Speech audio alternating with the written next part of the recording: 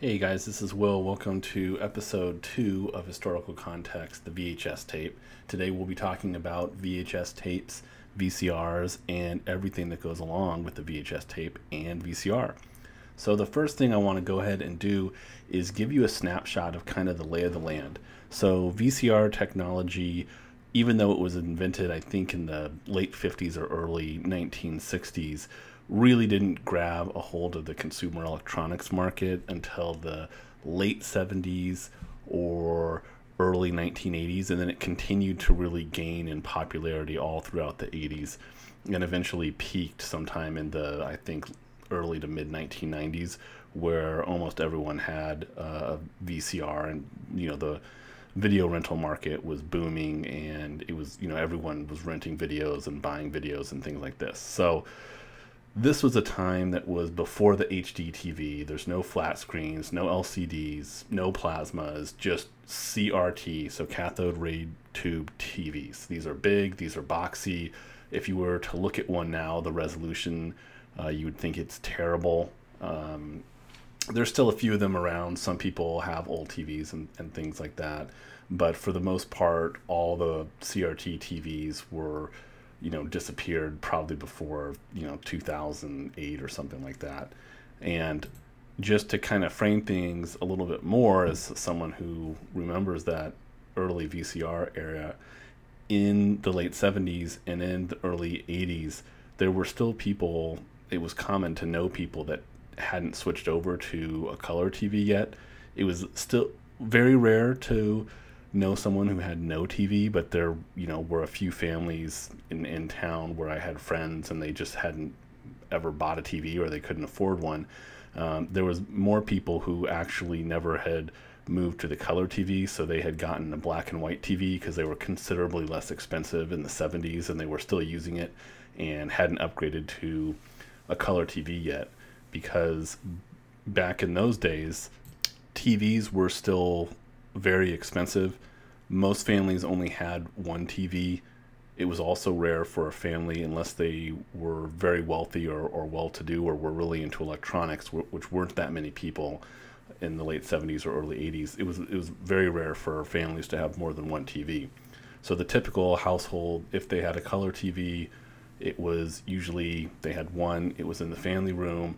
And if your dad wanted to go ahead and watch, 5 hours of the Rockford Files on Saturday, then that was the only show that was on, and you really couldn't watch anything else. And also, back in these days, people would brag about things like having a remote control, because that was one of the other new features that had come out with some of the newer color TVs, is being able to change the channel with the remote. And prior to that, you walked up to the TV and you had a dial, and the dials usually only went to, I think, 25 or 30. So you could only have a maximum of, 25 or 30 channels, and every one was an analog. So you switched it from channel 2 to channel 4, and that would change the frequency that the TV was receiving from the antenna, because cable was just in its infancy, and overwhelming majority of people used an old-fashioned antenna to get their channels. And in fact, in the very early days, so late 70s, early 80s, probably pre-1984, and going on to 85 and 86, but less so, you could actually go to a video rental store and rent the VCR machine itself and a couple movies, and people would do this as well. So rather than investing in buying a VCR, you would go to the video rental store and you'd rent a VCR, hook it up to your TV, also rent some videos, and then you'd watch the videos. Once you were done with the videos, you would return the VCR. Or say there was a big football or basketball game, coming up on the TV, and you wanted to record it. Well, people would also go to the store and they would rent a VCR, and they would buy a blank tape from Radio Shack or something like that, and they would plug their VCR into the TV.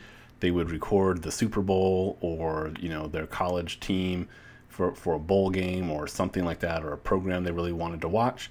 Once they were done, they would keep the tape that they had purchased with the recorded TV show or sports program on it, and then return the VCR machine to the local video rental store. So it seems really weird that if you think about it kind of in today's terms, that you would go to a store and rent a DVD player or an Apple TV or something like that, and then you watch whatever you want to watch and you want to return it. But again, you have to remember that back when the VCR was just starting to gain popularity, the consumer electronics industry wasn't this giant booming thing. Technology, wasn't adopted nearly as quickly, in my opinion, and the pace of change was much slower than it is today, when you kind of have new things coming out all the time, and everyone's familiar with Apple TV or a DVD player or upgrades, different formats, things like that. The VCR was really a huge game changer, which we'll discuss. And it gained massively in popularity as the 80s went on. But in those first early days, when it first became available to consumers, a lot of people didn't really see the need to use it more than occasionally. And this is for several reasons. One, there wasn't really a home video market. Two, people were still getting used to the idea of recording things off of their TV and things like that. And three, the cost was fairly prohibitive.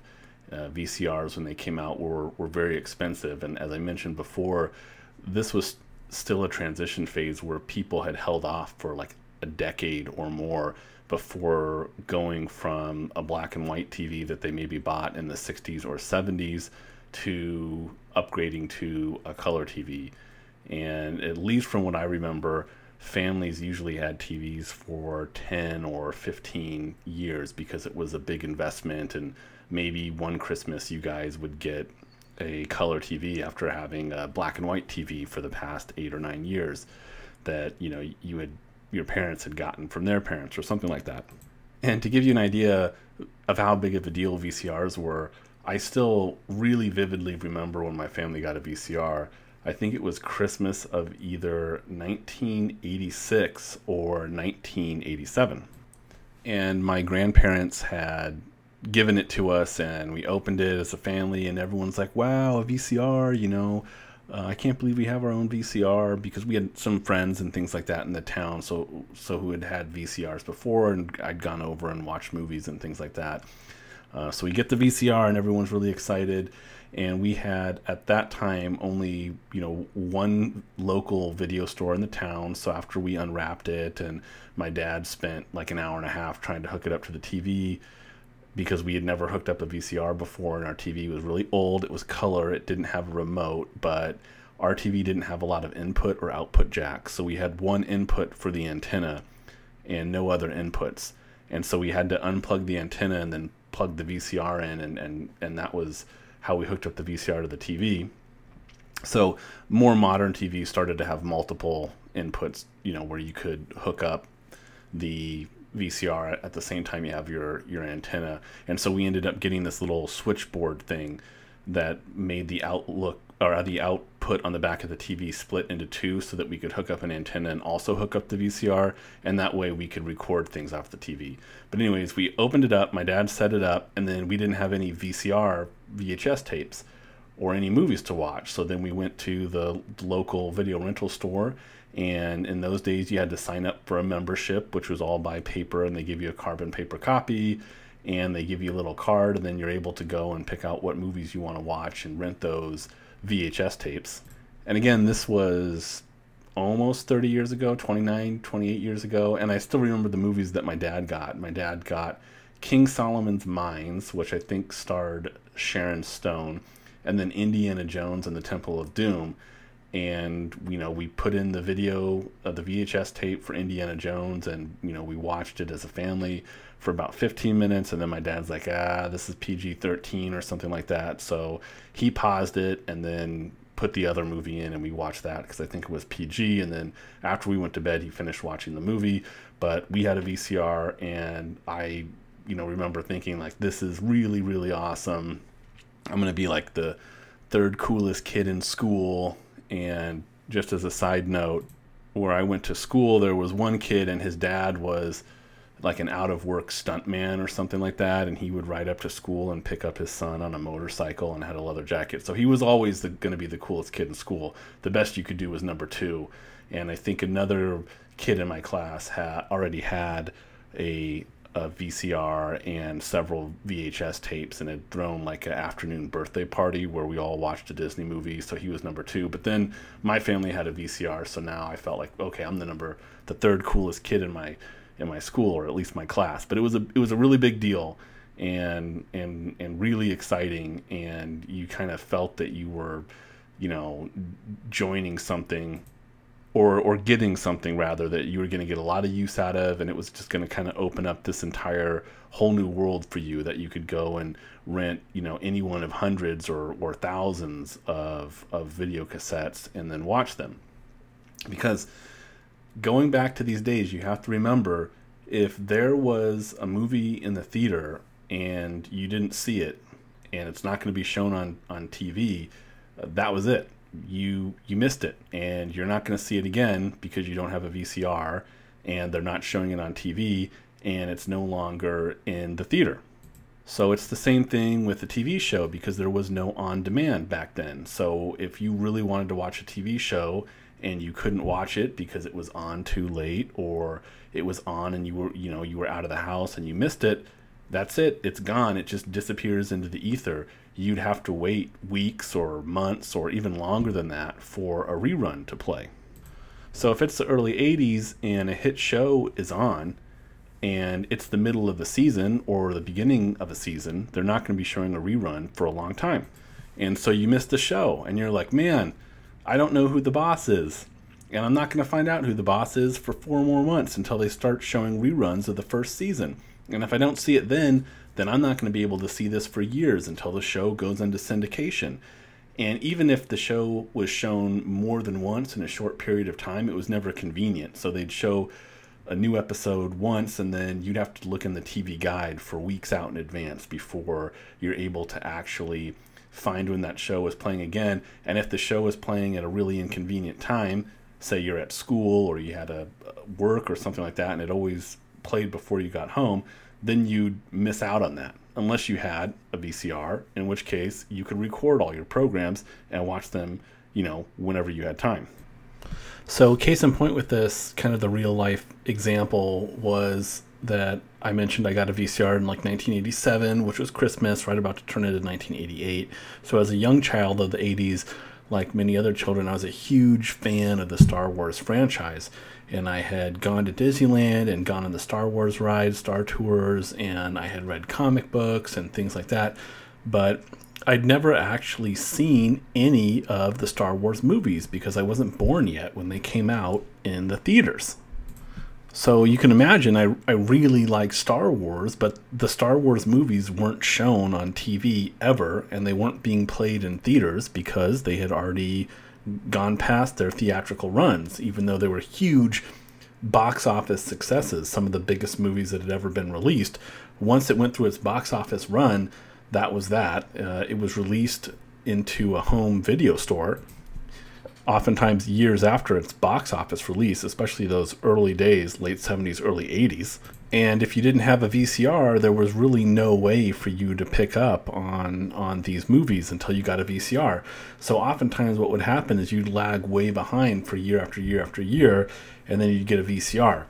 Once your family got a VCR, then the whole world is kind of opened up to you, and you got to go back in time and watch all these movies that you had missed. So Star Wars had this huge cult following, right? Comics, Disneyland, tons of merchandise, video games. I played the video games. I owned Star Wars toys. I knew who Luke Skywalker was. I knew who Han Solo was. It was really engrossing to kind of play with the action figures in the games, but I'd never actually seen the movies that kind of laid the groundwork and the foundation for this entire universe until I got a VCR, and then 1 or 2 years later, when I was old enough to be able to ride my bike up to the video rental store, I could actually go ride up to the store, take our family's account, and then pay $1.50 to rent Star Wars: A New Hope, ride back down to my house, put in the VCR, watch it. Oh man, this is the coolest thing, then rewind it, put it back in its case, drive it up. A couple weeks later, get The Empire Strikes Back, do the same thing with Return of the Jedi. And it was like that for not just Star Wars, but literally every film, right? Gone with the Wind, The Godfather Part 1, The Godfather Part 2. So once you had this machine, it really opened up a whole kind of world for a lot of different people. Okay, so you have heard me wax poetic about a VCR and the world that it opens and all these video movies that I watched, okay? But we're going to go right back down to the basics. What is a VCR? So a VCR actually stands for a video cassette recorder. And it's an analog device. So it's not like a CD and it's not like a DVD, but it's basically a tape cassette that's larger. It has a magnetic strip that's spooled around a spool. That magnetic strip is going to hold all the audio data or audio output and all the visual output that is read by your VCR and then transmitted to your TV. Your TV then broadcasts to you the audio and visual output from the tape. And I really want to stress this because if you've ever taken apart like a CD player or a DVD player or an HD DVD player, they're pretty simple devices in that they have like an optic reader and then a bunch of circuits. But if you take apart a VCR, there's tons of moving parts. There's spools, there's little robot arms, latches, levers, you name it. You open up the cover of a VCR and you're looking at a bunch of different mechanical parts. Because what had to happen was that when you inserted the tape, okay, the VHS tape, and by the way, VHS is going to stand for Video Home Recording System. But when you inserted that tape, there was a lever that lifted up the top of the tape, and then there was another lever that pulled the tape out of the spool on the VHS and then put it onto what's known as a head. A head is basically a cylinder. And then there's 2 or 3 other different spools that would grab the tape and pull it through smoothly and then rewind the tape back on the other side because the VHS tape has 2 spools, a left spool and a right spool. And as you watch the tape, it would pull the tape out of the left-hand spool, push it over the head, which is another spool. The head would read the magnetic audio and video message, transmit that to the TV, and then the other spools would basically put the tape back onto the VHS, the second spool. So the tape on your left-hand side would get smaller as you watched your film, and the tape on the right-hand side, the spool would get larger. And once it ran out, the movie was over. And so the drawback to something like this compared to a DVD, HD DVD, Blu-ray, etc., was that there was a lot of moving parts. So it was common for you to watch like 15 or 20 tapes and then you develop a problem. The problem could be anything. Any one of those moving parts, it gets dirty, it's a little bit slow, it's sticking, it's too hot, it's too cold, whatever. Then your picture quality starts to suffer.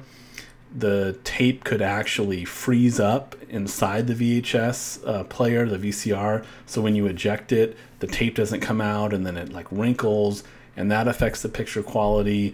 And so with a complicated device with all these moving parts, a lot could go wrong. So there's a whole cottage industry basically devoted to cleaning VCRs, which VCR stands for video cassette recorder, or fixing them, or replacing parts, or getting stuck tapes out of the VCR, and just so many different things could go wrong. If you spilled water on it, it wouldn't work. The picture quality would suffer.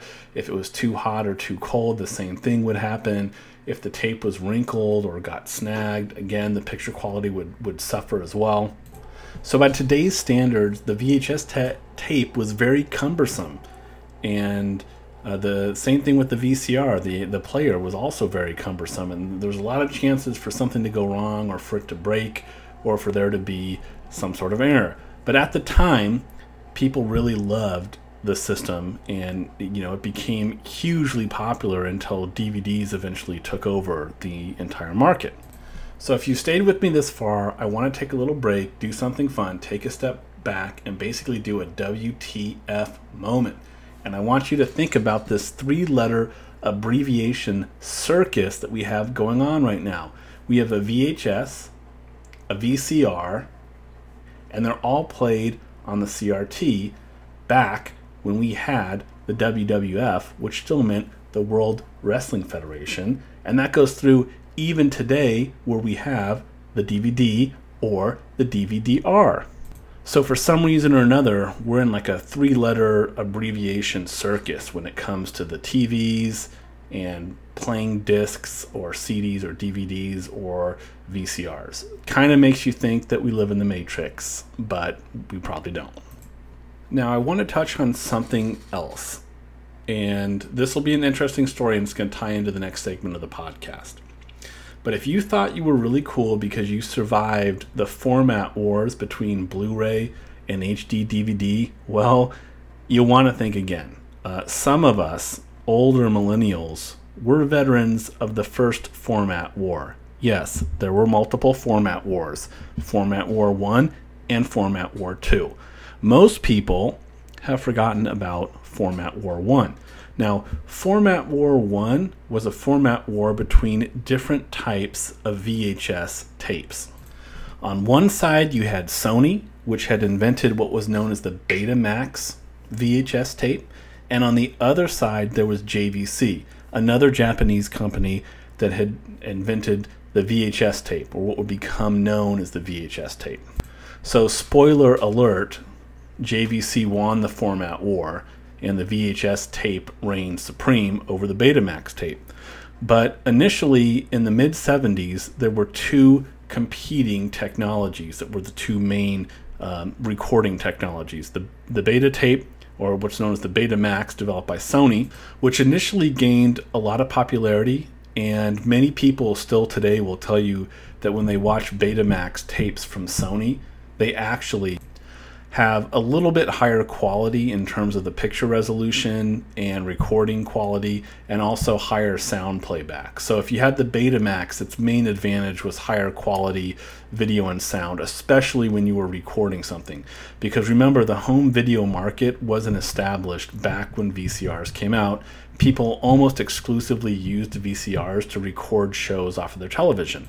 Now on the other side was the JVC technology, and this is what later became known as the VHS tape. It didn't have as good of quality of sound or video recording, but what proved pivotal was that the JVC technology was able to record for longer per video cassette.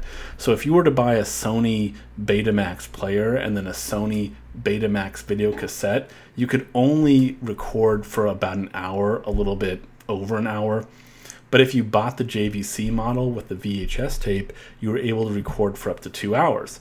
And it just so happened to be that the 2-hour time recording was much more convenient for what people wanted to record, because in the early days, the 70s, most people wanted to record sports programs, some of the movies that were broadcast over your typical analog TV channels and things like that, and so they needed that 2-hour recording time. But there was pretty fierce competition between Sony and between JVC, and what format was going to win out over the other. So if you had a Sony Betamax player, you could record things from your TV, but once you recorded onto a Betamax cassette, you couldn't then insert that into any sort of Sony device.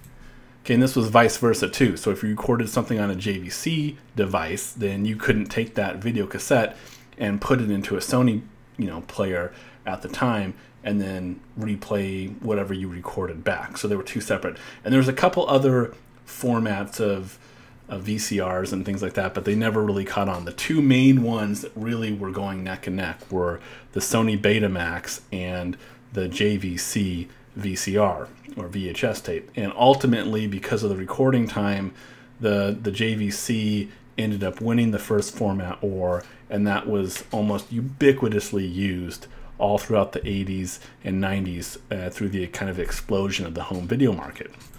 But like with any format war, you had people who had adopted the Sony Betamax, and they really stuck through it. So I knew a couple families in the 80s that, had a Betamax and they continued to use it, and it took them a really long time, these kind of stragglers, to go ahead and adopt the JVC VHS tape. But by the mid 80s, you really couldn't get or purchase Betamax CDs or Betamax VHS tapes, or even rent them at stores. So once the rental market took off, then almost no one who hadn't bought one many years before had used or even thought about the Betamax. But there's always, you go to a party or whatever, and the one person like, oh, that's a VHS tape.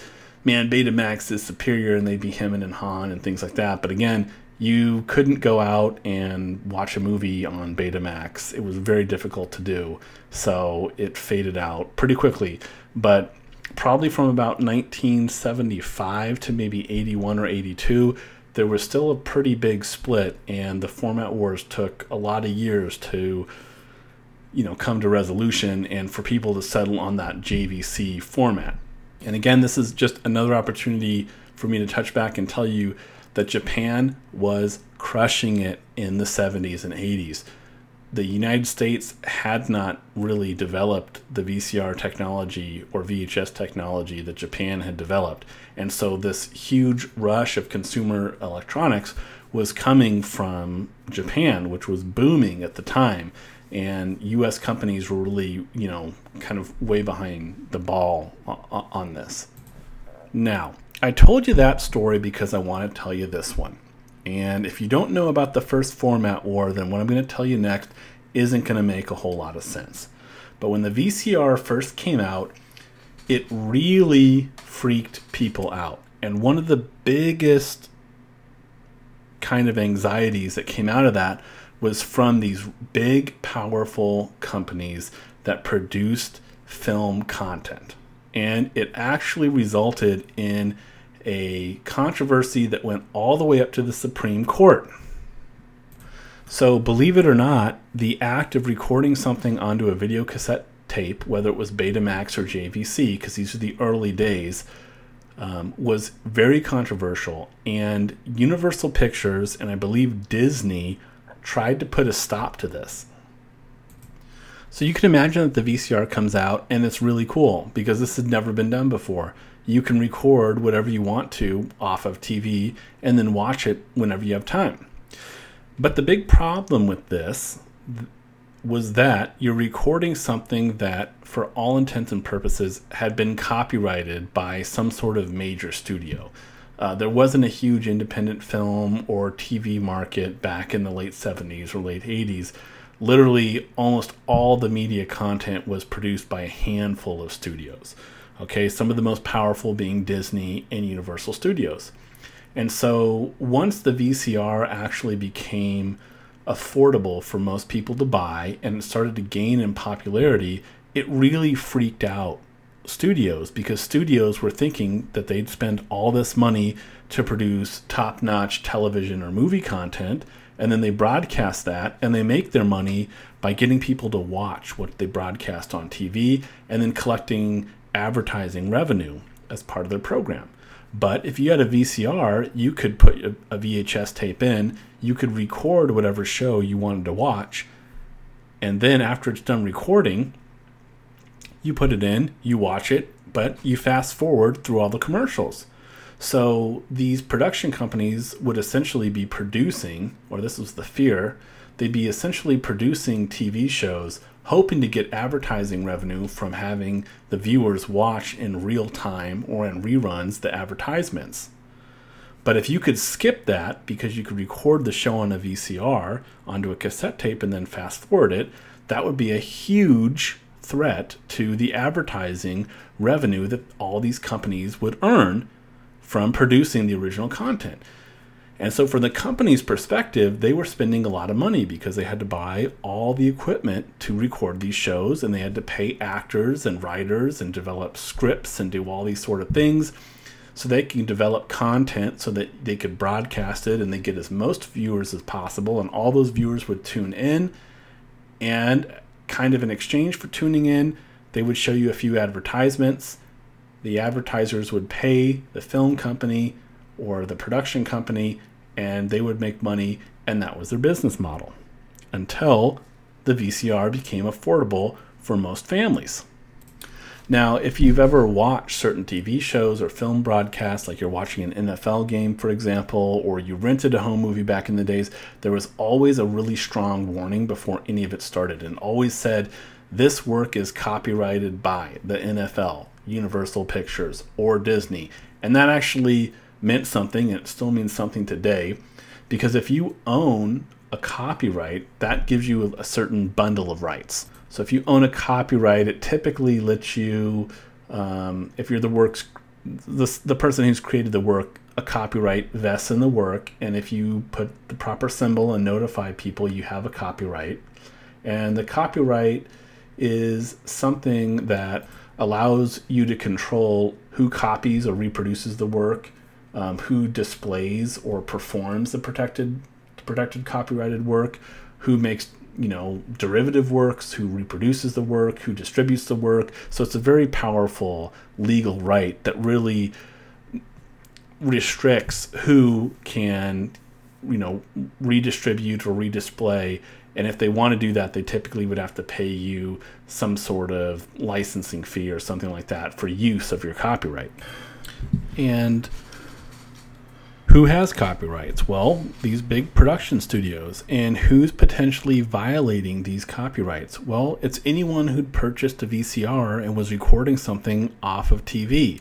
So you could imagine that the big production studios viewed the VCR as a legitimate threat to their business model, which included releasing television shows and producing television shows and also movies. So what ended up happening was that in 1976, Universal Pictures brought a suit against Sony and their Betamax video recording system.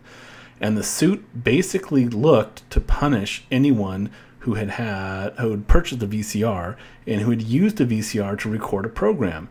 And essentially what Universal Pictures said, and many other production studios were on board with this, they basically said that if you sold someone a VCR, you were basically enabling the person who purchased it, the consumer, to commit massive amounts of copyright infringement. And so as a consequence of that, Sony would have to pay Universal Pictures a $250 fine for every VCR they sold and for every program that was copyrighted that was recorded by someone who owned a VCR. So essentially, by selling VCRs, Sony was enabling a massive copyright infringement among the population. And again, the suit was brought in 1976, and so that's when the Betamax was still kind of a thing. Remember the format wars that we just talked about? So that's why it's not Universal Pictures versus JVC and their VHS.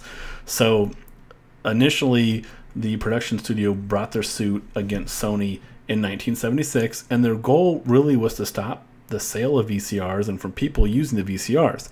So I want you to kind of take a step back and think about that in the greater context of things. So we have a new technology that's emerged, and this theme will show up again and again in this podcast, okay? But something new, something that's a game changer, a quote-unquote disruptor if you're a millennial like I am. It comes onto the market, and really the current set of laws aren't equipped to deal with this new phenomenon. The last Copyright Act revision, I believe, was I think around 1900, 1909, maybe something like that. So the Copyright Act had gone through a big update and revision in 1976, but again, this didn't take into account, VCRs and all the technology that had developed.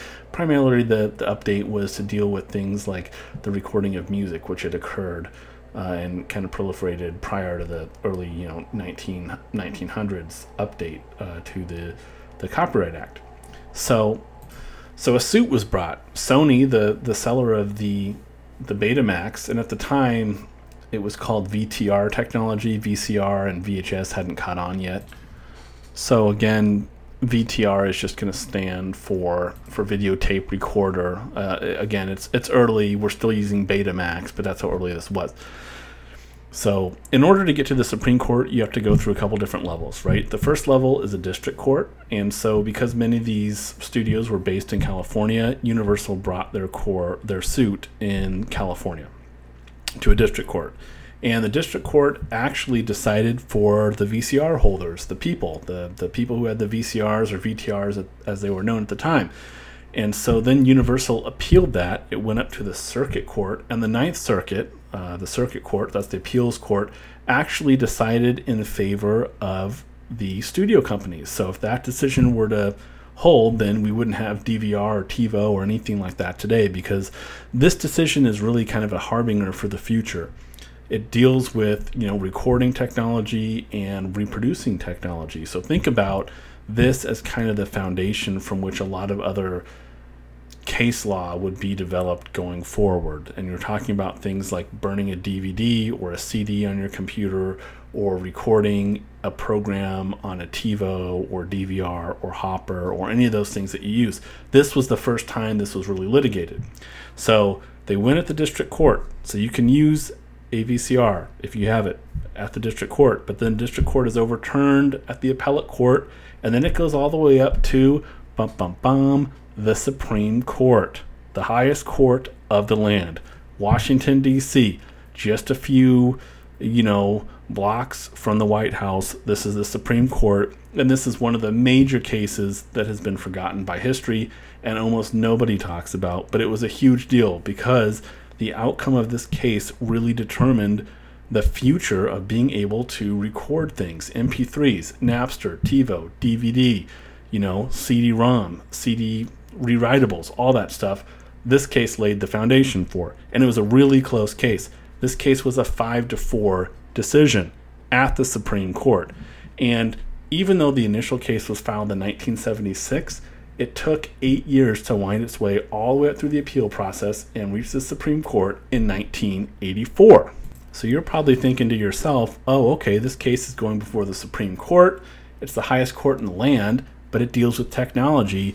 So I'm sure the court is going to be stacked with tech geeks like Bill Gates and Steve Wozniak and all these people, and they're going to appreciate the significance of what a VHS tape is and a VCR is.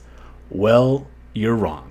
So this brings us to the point of the episode where we look at the Supreme Court as it stood in 1984, the court that is going to hear one of the most monumental cases ever decided regarding copyright law, home video use, home recording use, and all those other big issues, including like the Napster case that came, at least 16 years later. So in 1984, the Chief Justice of the Supreme Court was a guy named Warren E. Burger. He was a Republican who was 75 years old. He was appointed to a lower court by Dwight Eisenhower in 1956, and then appointed to the Supreme Court as the Chief Justice by Richard Nixon in 1969. Okay? And again, you're going to get used to the theme of really old people who probably had never even used a VCR or a VHS tape being on the Supreme Court and deciding the fate of this monumental case. Again, please vote if you're a millennial. Now, in addition to the Chief Justice, there are 8 Associate Justices. The most senior was, I believe, William Brennan Jr. He was Democrat. He was even older than the Chief Justice, who was 75. He was 76 years old at the time of the decision.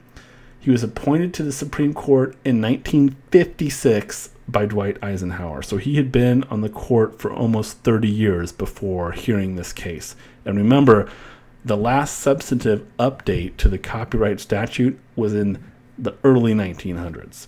And he probably hadn't seen any other Supreme Court level cases that dealt with this level of technology. Okay, next up was Associate Justice Byron White. He was a Democrat, 65 years old at the time of the decision. He was appointed to the court in 1962 by John F. Kennedy. So he was on the court for 22 years before this case came up. He was by far the most superficially interesting Supreme Court justice who's sitting for this decision. He was a standout freak athlete in college. His nickname was quote-unquote Whizzer. He was the only Supreme Court justice from the state of Colorado. His Whizzer nickname was from playing football for the University of Colorado Buffalo football team, where he was a runner-up for the Heisman Trophy. After graduating from college, he went to the NFL, and he played for the Pittsburgh Pirates, who are now the Pittsburgh Steelers. And he stopped playing professional football after 3 or 4 years to join the Navy because World War II had started. So if you have any all-star cards from the NFL from 1938 to 41, he was the number one rusher and a Pro Bowl athlete in 1938 through 41 before joining up to the Navy in 1942 for World War II. So he joins the Navy. He serves in a variety of positions. After he gets out of the Navy and World War II is concluded, he went to Yale Law School and ended life on the extremely dull note of being a Supreme Court justice for 20 or 30 years. Also on the panel is Thurgood Marshall, a remarkable individual. He's a Democrat. He was 74 years old at the time of the decision. He's the first African-American person to be a justice on the Supreme Court. He was also the Solicitor General of the United States, and he was appointed to the Supreme Court in 1961 by President John F. Kennedy. So again, we have no spring chickens here. All people who are at least 65 years old, most who are in their mid to late 70s, are deciding a case dealing with cutting-edge technology. Next up, we have Harry Blackmun. He's a Republican, also 74, same age as Thurgood Marshall at the time of the decision, appointed to the Supreme Court in 1970 by Richard Nixon. He's famous for authoring the Roe versus Wade decision, which again was not nearly as close as the decision we're about to discuss here. Roe versus Wade was, I believe, 7-2. And spoiler alert, the VHS Betamax tape was a 5-4 decision, which was extremely close in favor of allowing people to record things into the VCR. So anyways, Lewis Powell Jr. Was actually asked by President Nixon to join the Supreme Court in 1969. He refused, but the second time Nixon came calling in 1971 and asked him to join the Supreme Court, he did. He wasn't really happy about accepting the nomination, and his biggest worry was that he was taking a huge pay cut. So he was an extremely successful corporate lawyer around Virginia at the time, and he would have to, I think his salary was cut by like 5 or 6 times per year. So his wife was also, rumor has it, really unhappy as well that he was accepting the position, but he decided to do his duty and was appointed to the Supreme Court in 1971. He's also a World War II veteran and was 77 again at the time this case was heard. So there's 3 more justices on the court. They're all the youngest justices that we've discussed so far. William Rehnquist was another associate justice. He's a Republican. He was 60 years old at the time of the decision. He was an extremely bright, standout law student who graduated first in his class from Stanford Law School. One of his classmates was Sandra Day O'Connor, who was also another associate justice who's on the panel who's decided this case. He was also a clerk when he was had graduated from law school, so he'd clerked for the Supreme Court for Justice Robert Jackson, and there was a bit of controversy because he actually wrote a memo up, in favor of upholding what's the separate but equal standard when the Brown versus Board of Education case was up before the Supreme Court. He would actually later become the Chief Justice under Ronald Reagan. So Reagan would promote him to the Chief Justice position sometime in the 80s, and he would hold that for quite some time until he actually, I think, died in office. And he's known as one of the most conservative justices in the modern era. Now, next up, we have John P. Stevens. He's a little bit older than William Rehnquist. He's a Republican. He was 64 years old at the time of the decision. He was appointed to the Supreme Court in 1975 by Gerald Ford. He also, like Rehnquist, was a clerk to the Supreme Court for a previous Supreme Court justice, and he actually was the 3rd longest serving justice on the court. He actually served for over 34 years. So he was appointed in 1975, and I think he retired sometime in 2010 at the ripe old age of 90, which was the 2nd oldest Supreme Court justice ever to sit on the bench before his retirement. And last, but certainly not least, was Sandra Day O'Connor, also Republican, only 54 at the time of the decision. So she was the youngest member of the court by about 6 years. Next youngest was Rehnquist at 60. And she's the first woman appointed to the Supreme Court, and she was the latest. She was appointed by Ronald Reagan in 1981. She also, with Rehnquist, went to Stanford Law School. But interestingly enough, when she graduated in 1952, she was not hired at any law firm. So she applied at more than 40 law firms and was not hired at any of them, primarily because she was a woman. And so that's the court. That's who's sitting down and who's deciding this epic case. So we have 9 justices. Only one of them is younger than 60 years old, and they're sitting down and looking at VCR technology. Okay, so we have the people on the Supreme Court. They're all really old. They probably don't use VCRs. But what is the question? So remember when I said that when you have a copyright, you have a bundle of rights. You have the right to this, whatever creation of art you've done. You can reproduce it, you can perform it, things like that. And if someone does that who doesn't hold the copyright, then you can stop them or you can charge them a fine. But there's a couple important exceptions to a copyright holder. And one of those exceptions is known as the fair use exception, okay? And so fair use is an exception to copyright law, meaning that if you're a copyright holder, you can't prevent someone from using your material if it falls under the quote-unquote fair use exemption. So fair use is, the most typical example is something that you take an excerpt, so a few seconds or a little bit longer than that of a song, just to show someone what the song is. If you're using it for criticism, news reporting, research without need, if you do any of these things, you don't really need permission. Teaching is another example, right? So if something's like newsworthy or things like that, there's a broad umbrella of using things for fair use. So the tension in this decision really falls between two different positions. Okay, so the argument of Universal Studios, and again, we'll discuss how this was a bit of a premature argument, really was that the VCR was used for massive amounts of copyright infringement. You could copy VHS tapes, you could copy TV shows, these were all copyrighted. But on the other side of it, Sony's position was basically, well, yeah, maybe you could use it for all these infringing acts, but you could also use it for a lot of other acts which wouldn't be infringing. They'd be fair use acts, right? So a lot of people didn't mind if you copied their television show or things like that. So the VCR was kind of right down the middle. You could use it for a lot of things that would infringe a copyright, and you could also use it for a lot of things that would not infringe a copyright. And so another part of this was what's known as quote-unquote time shifting, and that was where people would record TV shows that they couldn't watch and then watch them at a later date. And so that was also deemed something that was on the side of the VCR owner, essentially, that people wanted to record shows and then watch them later, regardless of whether or not they could fast forward through the commercials. That was still kind of viewed as a valid use by the court. So ultimately, the court decided that VCRs or VTRs, again, this is all through the decision, it's VTR, VTR, VTR, they were, fair use and they could be sold, and they didn't encompass this massive copyright infringement.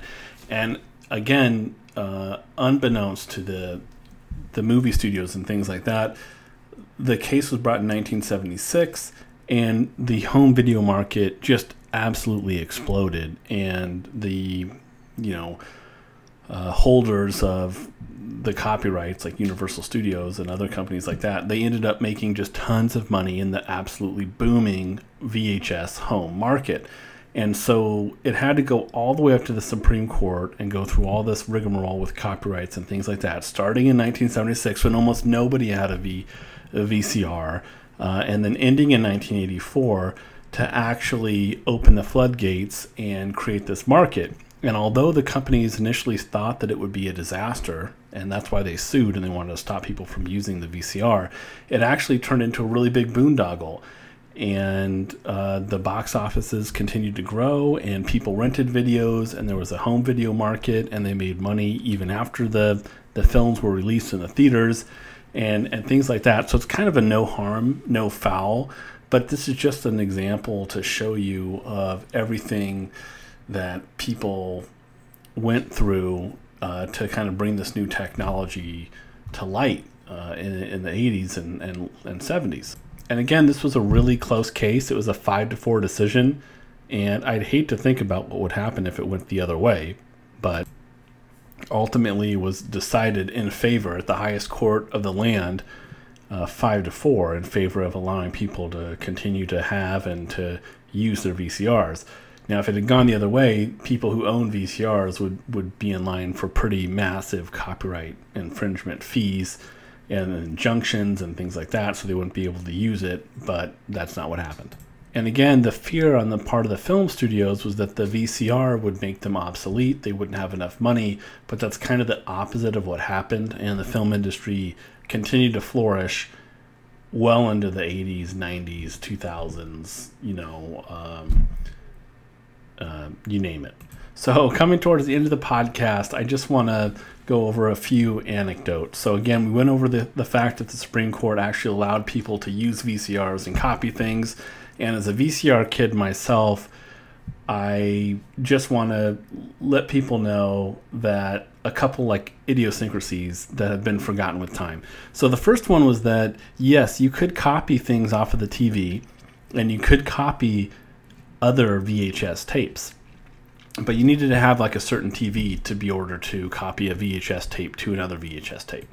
But again, because a VHS tape is an analog device, every time you made a copy of something, you actually lost quality. So if you were seeing something on TV and you made a copy of it, it was worse than what you'd actually see on TV. And every time you played it back, the picture would be a little bit fuzzier and the sound wouldn't be as good. It's the same thing if you're trying to copy another VHS tape. So yes, potentially there's a huge copyright issue because you can go to the video store and you could rent a copy of Dances with Wolves or whatever the top video was, and you could make a copy of that. But the copy would not be as high quality as the original. And actually, in order to make the copy of an actual VHS tape that you bought or you rented for the movie store, you actually needed to have 2 VCRs, sometimes 2 TVs, but you definitely needed 2 VCRs, and you had to have a TV that accommodated that kind of dual output, which again kind of also reduced the quality. And so people would do interesting things like when Laserdisc came out that never really caught on in the, like 94, 96 or stuff like that, they would actually hook up a Laserdisc player, which would be higher quality than a VHS tape, and then play that and then record the Laserdisc onto a VHS tape. So at one point in time, I actually knew someone who had a VHS copy of the Laserdisc version of Pulp Fiction, and that was like a really cool thing. And so I want to actually end, because we're coming up at almost an hour here. This is a really long podcast because we had to go through with all the Supreme Court justices and monumental Supreme Court decision. I'll go ahead and give you my top screen gems. And by screen gems, these are not my top 10 favorite movies of all time. These are just movies that I had somehow or another came into my possession and I owned with my brothers and sisters or friends, and I watched over and over and over and over again. So to the point where they almost got worn out. So throughout my childhood, you're talking 85 through 95, these are the movies that I somehow owned and I would watch all the time. And here we go. So number 10 was, Home Alone. So Home Alone was a huge box office hit. I didn't see it in the theater, but I got a copy of the VHS because I won a spelling bee when I think I was in 6th grade. And so the prize was a Home Alone video, and I watched it and I thought it was funny, and I'd never watch it again. But every single Christmas and holiday season, my relatives, I'm guessing they were drunk off of eggnog or something like that, they would slap Home Alone into the VCR and they would love it. So every single Christmas from like whenever the movie came out, like 91 or 92, all the way to like 2000, we'd watch this multiple times and people would find it hilarious. Again, not my favorite movie, but this is a top 10 list of movies and VHS tapes that I watched the most. Coming in at number 9 is going to go ahead and be Top Gun. Came out in 1986. I didn't see it in the theater. Tom Cruise, action-packed movie. I don't know how I got a VHS tape of this. Most of these tapes I don't really know how I got, but number 9 is Top Gun. Number 8, Disney movie, Aladdin. I think I got this from my grandmother or my aunt. I loved it. My sister loved it. My brother loved it. We watched it probably like 40 times in the early 90s. Next up, number 7, Back to the Future. Michael J. Fox, he just owned it, and this was one of the most popular VHS probably out there. Late 80s, early 90s, played it all the time. I watched it, loved it. My friends watched it at my house, so we played it again and again and again. Number 6, Spaceballs. This was a Mel Brooks film. First Mel Brooks film I had ever seen, parody of Star Wars, solid gold. Obviously, you're going to play that again and again. Number 5, this is where it gets serious, The Breakfast Club. You're talking about Judd Nelson and his band of misfits in detention. Oddly enough, the one thing I remember the most about this film, I don't know how we had this, but my dad really liked that film, and he's like, yeah, that's what life is, even though that's a Hollywood movie, and I was never ever in detention. Number 4, Bill and Ted's Excellent Adventure. Time travel, Napoleon, this film had it all. I watched that again and again and again. Number 3, we're going with Steven Spielberg with The Goonies. If you're young and you like having adventures, then you're going to love this movie. Number 2, highly embarrassing, The Cutting Edge. This was mainly a 90s staple for me. I don't even know how you can do this film justice, but there's like a downtown hockey player, and he loses his eyesight, and he's working construction, and he's recruited to be the partner for figure skating with like an uptown girl, and they somehow have to bridge the gap between his like roughneck exterior and hockey playing thing, but he really knows how to skate well, and her growing up in a rich family. It's so cliche. But I probably saw the movie at least 10 times, maybe 15. Number 1, Rain Man. Another Tom Cruise making the list twice. Number 9 with Top Gun. Number 1 with Rain Man.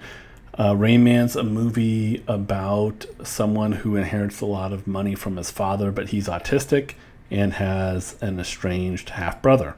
Again, I don't know how I came into the possession of this VHS tape, but I did, and I watched it a ton of times, as did myself and my family, and this even I watched into the late 90s for some reason. So if you guys have any other VHS tapes that you really liked and you want to submit, go ahead and do that. Emails will@tritonknowledge.com. And just to bring everything 100% full circle, remember I told you that the first movies in 1987 that I actually watched on the VHS tape are going to be King Solomon's Mines and Indiana Jones and the Last Crusade. And the last movie, the absolute last movie, this is when blockbusters were going out of business, etc., etc. Netflix was coming onto the scene, was, I think, Fight Club was the last VHS movie before I went to DVD that I watched in 2001. So it was a great 15 year period from 87 when I got my first VCR and started watching films, all the way through after the year 2000 when I was in college watching Fight Club before DVDs kind of took over. And so thanks for listening in. Again, will@tritonknowledge.com. If you have any questions or anything you want clarified in the podcast, just let me know, and I'll do my best to get right back to you. Until next time, this is Will signing out.